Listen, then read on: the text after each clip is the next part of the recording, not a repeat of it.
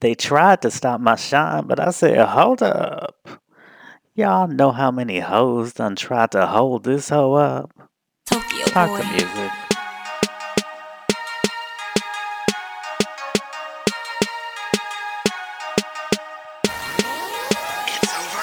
I say dig if you will.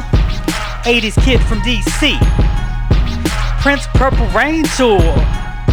Cap Center MD. Never imagined such a day that he would be gone.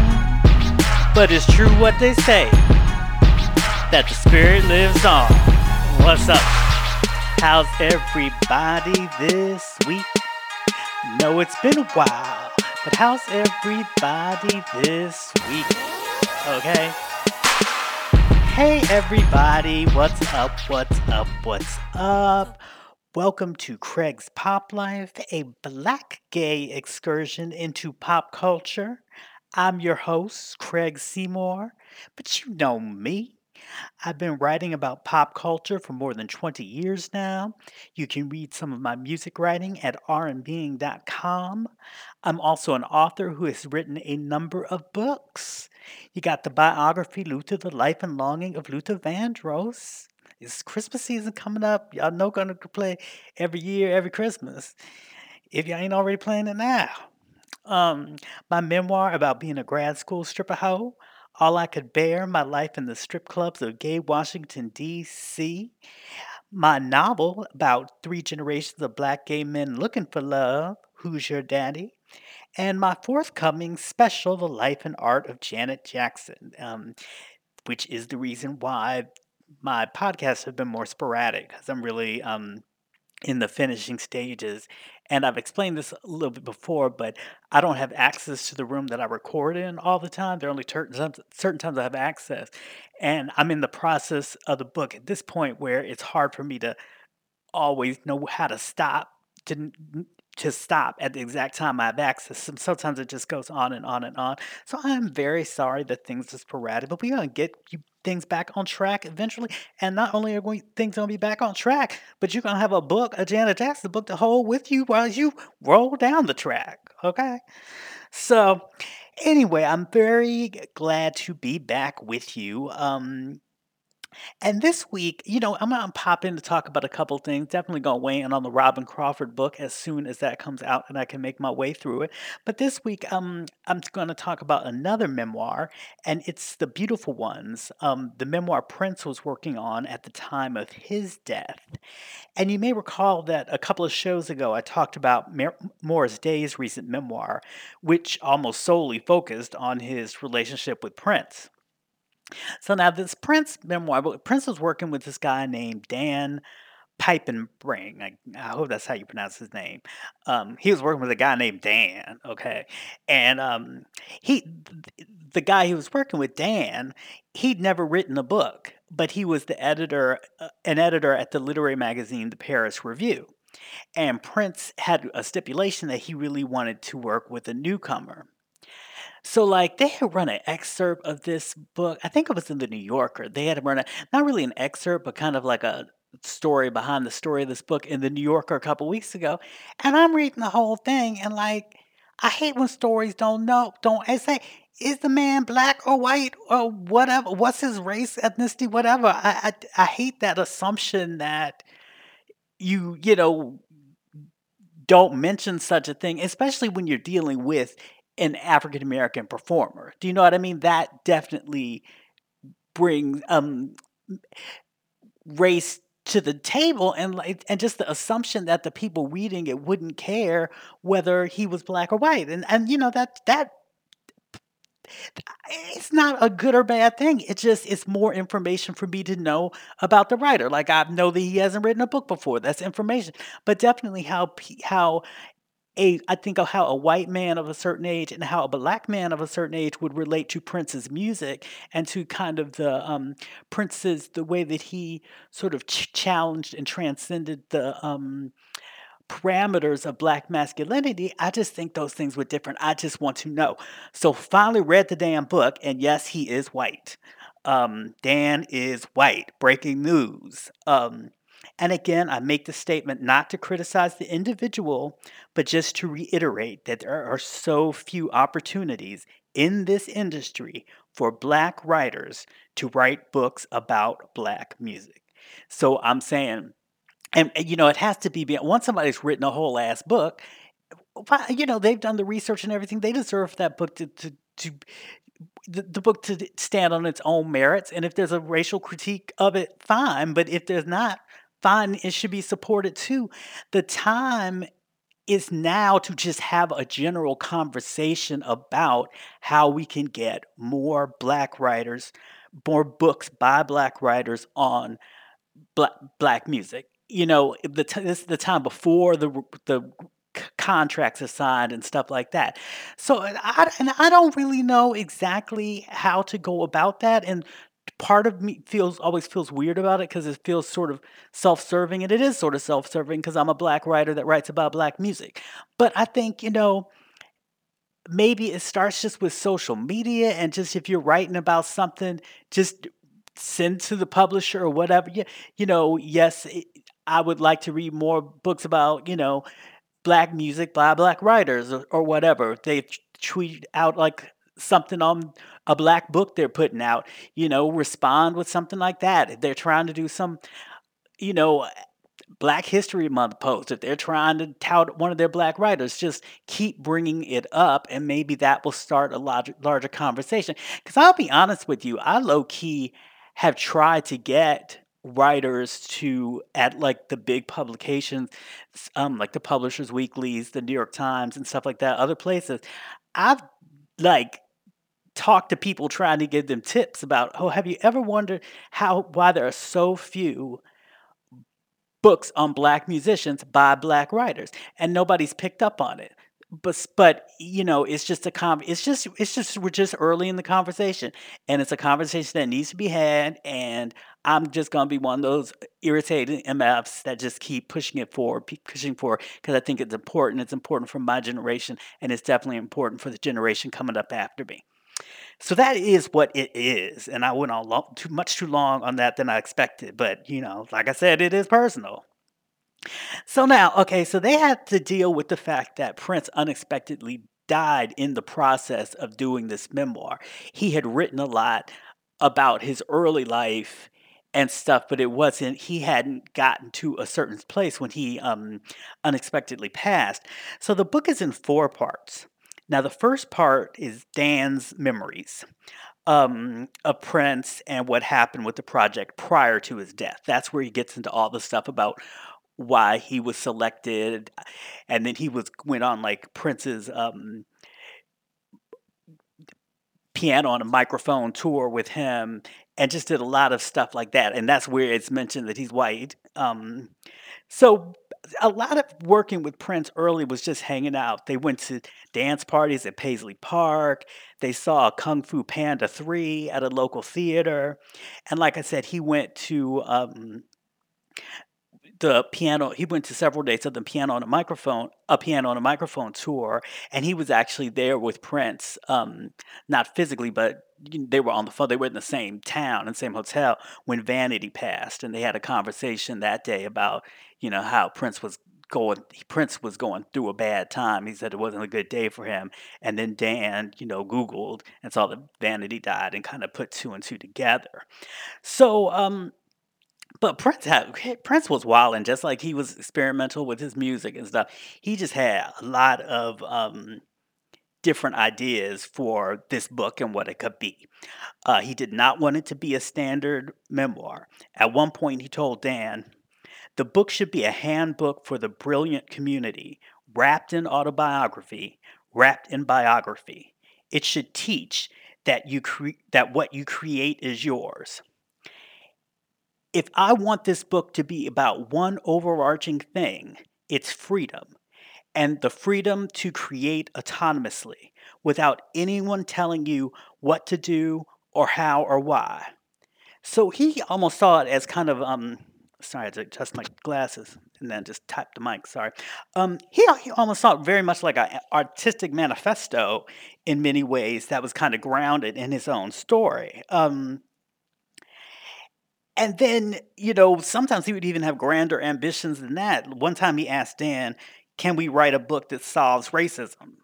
Well, I don't know. There's never been a book, before that has solved racism. There's been books that have addressed racism. Ain't never been one that solved it, but that's what he was one of his ambitions. And this will be interesting for all my Watchmen people. And yes, I love the show. I hope y'all watching. I just think it's just amazing that this big, huge science fiction production is grounded in a black story. That just feels historic to me. But anyway, Dan writes, Prince wanted to teach readers about Black Wall Street, a wellspring of black entrepreneurship that flourished in Tulsa, Oklahoma in the early 20th century.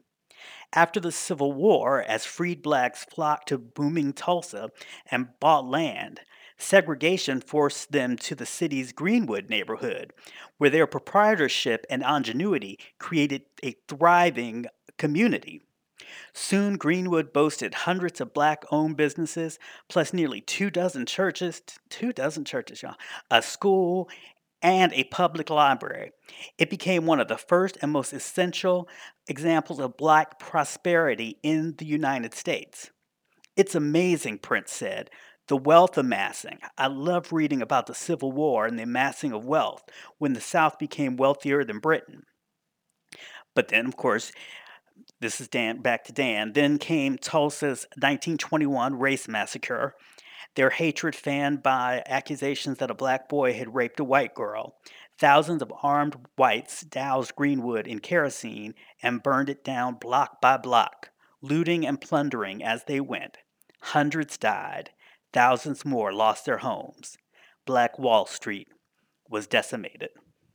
So, again, that's just particularly interesting that he was obsessed with the story at a time, and the book comes out at a time when a lot of people had never heard of Black Wall Street or knew what happened. I mean, I think particularly white people, but even some black people had never didn't know that story. So just again interesting.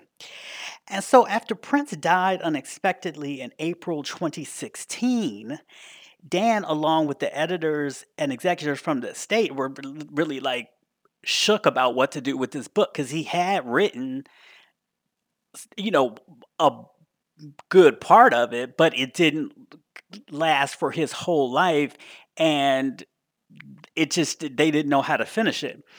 And so basically, they went through his stuff and actually found more writing that he hadn't yet shared with Dan. And it was all his handwriting was like in the handwriting of his lyrics on the albums. So y'all used to buy albums, you used to see, where the I is like a drawing of an I and everything is a TO is just a two, and a U is just the letter U, all that kind of stuff. That's the way he actually wrote the stuff out. Um, so after the intro about all of that went down, the book goes into pretty much chronological order. Prince just talking about his life from his early life. And he discusses the special relationship he had with his mother. My mother liked to wink at me. I knew what a wink meant before I knew how to spell my name. A wink meant something covert was going on, something special that only those who were in on it could attest. And another thing you should note is the book is actually written with the I's and the twos and all that kind of stuff. So it gets a little um, reading out loud. I'm kind of, I didn't really find it that hard to read it, but I just thought that was such a cool thing. Like one of his first memories of his mother was this wink, and him knowing that a wink kind of like meant a secret relationship between two people. And if you think about Prince's whole aesthetic, like that was he was always kind of winking at the audience and always sort of had special winks for the people that were the real fans, and other things he was always kind of putting in coded messages or just making people wonder about things. So I just thought that was so fascinating, um just his description of his mother's wink, and just thinking of that as a metaphor for his entire aesthetic and the way that he related to an audience. So And then he talks about his parents' relationship, and it was very rocky. Um, we all saw Purple Rain, but well, maybe you saw, where I can't even assume now, but like, in Purple Rain, the relationship of the artist is very um, fraught too. Only Prince's actual parents were both black, where I think of the Purple Rain is interracial. But anyway, he talks about his parents' rocky relationship.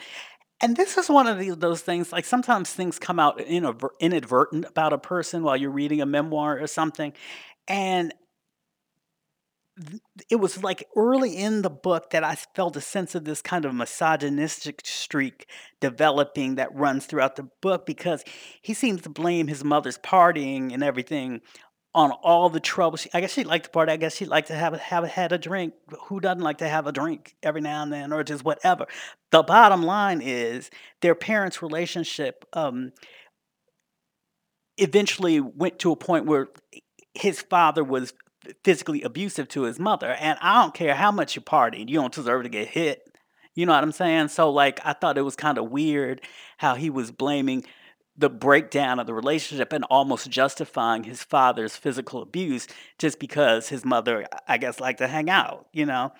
Um and then later when he's talking about, like, when he started to get interested in, young women in high school and stuff, he derides the so-called, quote, unquote, "fast girls" who tried to kiss him in school, and even called them the "ewe brigade," and saying that they French kiss better than the French, as if somehow, a young woman's social autonomy was a turnoff, and he only liked the young women that were, I guess, trying to show lack of interest or just whatever, or, you know, but he definitely had sort of a pejorative attitudes on sexually aggressive, sexually autonomous women, which is just so interesting because people think of like groups like Vanity Six and Apollonia Six, and so many of the women that he worked with, Sheila E., um, my fave Jill Jones, people like that. They think of that the work that they did with him could be seen as very sexually autonomous and adventurous and everything like that. But some people have seen misogynistic strains through that, and it definitely, according to my reading of the book, it definitely had its sources in his actual thoughts. Um, so, because the other thing about it too is that he was relating these thoughts as a teenager. A lot of think, people used to say, "Oh, that girl's fast, that girl's whatever, whatever, whatever." Back in my day growing up, 70s, 80s, whatever. But like, I think we've now gotten to a point of the conversation that if a child is sexually aggressive for some reason, or sort of acting sexual maybe at too early of an age, we start to think that maybe that child has been sexually abused or something's happened to the child or something like that. So I think we have a much more complex way of looking at um, sort of childhood and teenage sexuality. But Prince was writing this as a grown ass man. It wasn't him writing it as saying, I used to think of them like this. It was him writing, these were the fast girls and I didn't like them. And it's interesting. I'm, always bringing Janet into stuff, but it is what it is. But it made me think about Janet Jackson's Fast Girls, which was written by Prince's school buddy, Andre Simone, because the song Fast Girls is really a celebration of, you know, sexually adventurous, autonomous women like Janet, young women. Janet sings, Fast girls are true. They're all you really need."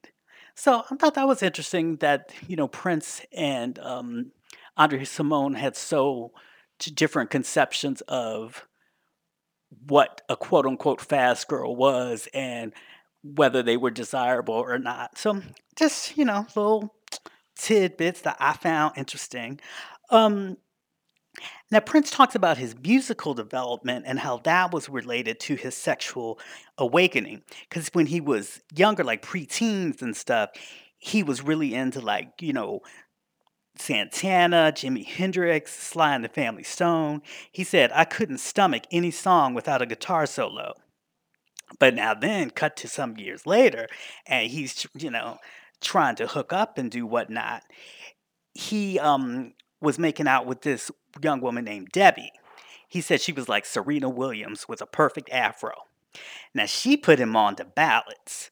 Sideshow by Blue Magic, Natural High by Bloodstone, which was used to such beautiful effect in one of my favorite movies, Jackie Brown. Just as a side note, but I always just the song just always makes me think about the movie. And Show Me How by one of my favorite sister acts, The Emotions.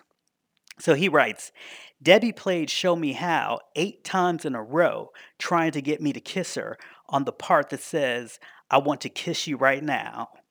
I finally kissed Debbie because I couldn't bear hearing the emotions sing Show Me How 9 more times. But anyway, this experience led him to believe that a good ballad should always put you in the mood for doing the two. Um, Now, interestingly enough, and this is tea, a little bit of tea, Prince then goes on to use Do Me Baby as an example of one of his best ballads. But if you remember from my review of the Morris Day memoir not that long ago, Morris Day suggested that Andre Simone actually wrote Do Me Baby, and that that was one of the reasons that they fell out as friends. So I don't know, I ain't in it, I wasn't there, but I just thought that was very interesting because why would Prince put out there his best work if it was some? I mean, he has a lot of other ballads he could have used. Why would he use that example? But then at the same time, why would Andre Simone lie to Morris Day about saying he wrote the song? So I'm just saying, I'm just saying.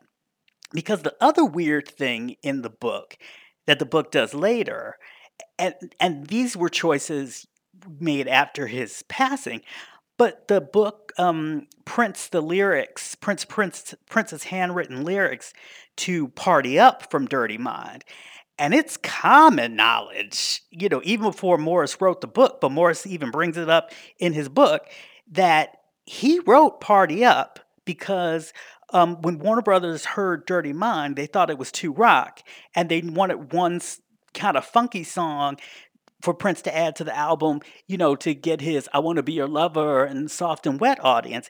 And Morris wrote that song. And as a return for the favor, Prince agreed to help Morris Day and the group The Time sign to a record deal. So, I mean, I thought that was common as the sun comes up in the morning, again, so I don't know. So again, of all the songs that you could print the lyrics to in this book, why would you print one that is that there's some dispute about whether Prince actually wrote it when you have so many other songs to deal with? But I ain't Dan's editor, so I'm just speaking my truth on the subject matter. But I always have to, bring it up, always bringing up my faves. And speaking of those early days, Prince also talks about his influences, which includes, if you listen to this show for any amount of time, one of my all-time faves, if not my all-time fave, Shaka Khan.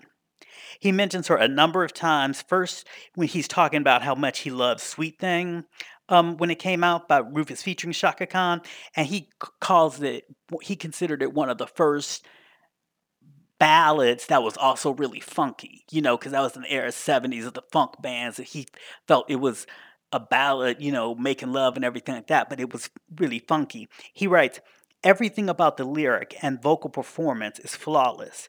Perfect note selection on of the melody, but more than that, a totally believable singer. And we buy every single word. Now the arrangement, the guitar, bass, and drums make this jam. It's one of the funkiest slow songs that came out um, at the time. So I don't disagree. you know? But he has this really interesting theory about singers who are funky singers, at that he says, truly funky singers actually sound like they're singing in everyday conversation. Look at an interview with some of the greats. You know the names. If you feel like dancing when they're while they're just talking, that's funk. And, I was kind of like, well, that's kind of because I was going through my own little personal examples of people I consider funky, including Shaka, and I was thinking there was some truth to that. So then he discusses what he calls perhaps his favorite Rufus and Shaka Khan album, Rufus. He writes, the piano intro to Pack My Bags left me with butterflies. I remember trying to tell my friends how I felt about this music, but nobody seemed to understand. So of course, I like that part about Shaka. And again, this is still the part of the memoir where we're in his early days, where he's developing as a songwriter. Um, and he has one really bizarre song called Vagina. Now, if you recall from my review of the Morris Day memoir, Prince originally wanted to call Vanity Vagina. So I guess this song was the prototype. But anyway, here are some of the lyrics. Okay. Vagina was half boy, half girl. Her hair was shorter than mine. She told me she lived in the city. I never knew when she was lying. First saw her in a gay bar, kissing another girl. I told her, baby, I'm a looking for a turn on. And she said, welcome to my world. Okay, vagina. And then we get to the chorus, okay? Vagina was half boy, half girl. She showed me how to dance. We used to do it with the TV on, a political romance. So, I don't know, that's just a weird. That's one I might have needed to stay in the vault. I just think Prince had some really odd ideas about gender. I don't, and not necessarily progressive, because they were really not grounded in any kind of reality aside from his own fantasies. You know what I mean? Which I guess that was his thing. I mean, all of his, he wasn't riding a little red Corvette either, and ain't no such thing as Purple Rain. So I guess all of his stuff is kind of grounded in his fantasies, but this one was a little bizarre. So then the book goes on to include an early Purple Rain synopsis where Prince plays the role. Oh, yeah, this, yeah. It- Um, okay, so he wrote a treatment. You know, how you write a treatment, it's not the script, it's like 10 pages or so where you just tell the story of what a film's going to be. A lot of times that's done before the script. But the early version of Purple Rain, Prince somehow wanted to play himself or the artist, and he also wanted to play the role of his own mother by wearing hoop earrings. Just like, yeah, I don't know. I don't know what to make of that. Now then another aspect of the book, so this is kind of like the early days and stuff like that, and then it kind of moves to revolve around when Prince flew out to LA to sign his deal with Warner Brothers. And there's a lot of photos with this one. It's like he almost took a little photo diary. It's almost like his back in the day IG of his time recording his first album out in LA. So you see one with a hot comb along with his first Warner Brothers check. And you see another of a Sunset Boulevard billboard for Minnie Riperton. It was her birthday last week, so happy birthday. Minnie Riperton's Stay in Love album. And he captioned it, This Broad Could Stop Traffic. So there's a lot of interesting visual stuff like that. Later, it includes the storyboard for the Kiss video. Um, One thing I always um, read artists' memoirs for is just to get their take on how they approach creativity. And that's really, even aside from all the dirt and stuff like that, I want a human story. Like, I'm looking for this Robin Crawford book. I want a human story. I want to understand. I want to feel the relationship. You know what I'm saying? Um, But mostly, I just would like to know how people approach creativity. And the beautiful ones offer some really interesting insights on this. For one, Prince was definitely into creative visualization, where you imagine what you want and you kind of meditate on that from a very young age. He writes, things I wanted to happen, I would write or type. Looking back at those lists now, most everything came true. Another interesting creative observation he made was while he was recording his debut album. He says, I wanted to make a different sounding record. We originally planned to use horns, but it's hard to sound different if you use the same instruments. By not using horns on this record, I could make an album that would sound different right away. So I created a different kind of horn section by multi tracking a synthesizer and some guitar lines. And again, this goes back to something I was talking about with the Morris Day memoir and how the Minneapolis sound in many ways is like 70s funk with all those horns and stuff, only um, lated into synthesizers. And if you listen to songs now, like with that, thinking that really you really start to hear like especially in like Jimmy Jam and Terry Lewis stuff, especially listening to like Control and stuff. If you imagine the synthesizers were actually horns, it just is a whole different feel, and it really does make sense. So, um, but I think one of my favorite of his observations about making art came when he was discussing his goals for the goal for the book. He writes, "I want to tell people to create. Just start by creating your day. Then create your life." Definitely words that I try to live by. I'm gonna read that one more time. Somebody out there needs to hear that one more again. I want to tell people to create. Just start create. Just now I'm about to read it again because I messed it up. Okay. I want to tell people to create. Just start by creating your day. Then create your life. All right now. So that's my take on the Prince book. It's definitely a nice keepsake, has some nice pictures, so you might want to buy the actual book instead of the Kindle. It definitely will make a good holiday gift for the Prince lover in your life. And now I'm gonna hurry back to work, so you might be able to give my Janet book as a holiday gift to the Janet Jackson lover in your life. And like I said, the podcast might be a little sporadic, but just know that my heart is always with y'all, and I still appreciate y'all's support. And I'm just trying to get something right for y'all. So just if you could just give me a little slack for a little time, I would appreciate it. But as I stated, I will definitely announce the book first on podcast. That's where I will say, "Hey, y'all, go to Amazon. It's out." And I can't wait to get back to y'all soon. So until then, be cool, be kind, be creative, and in the word of mine and Princess Phase, let's see if y'all can dance to this. Be your damn self. Get a beat going. Be your damn self.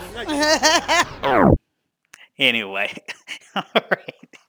Well, I love y'all. Thanks so much for listening, and I will talk to y'all next time. Bye. Love y'all.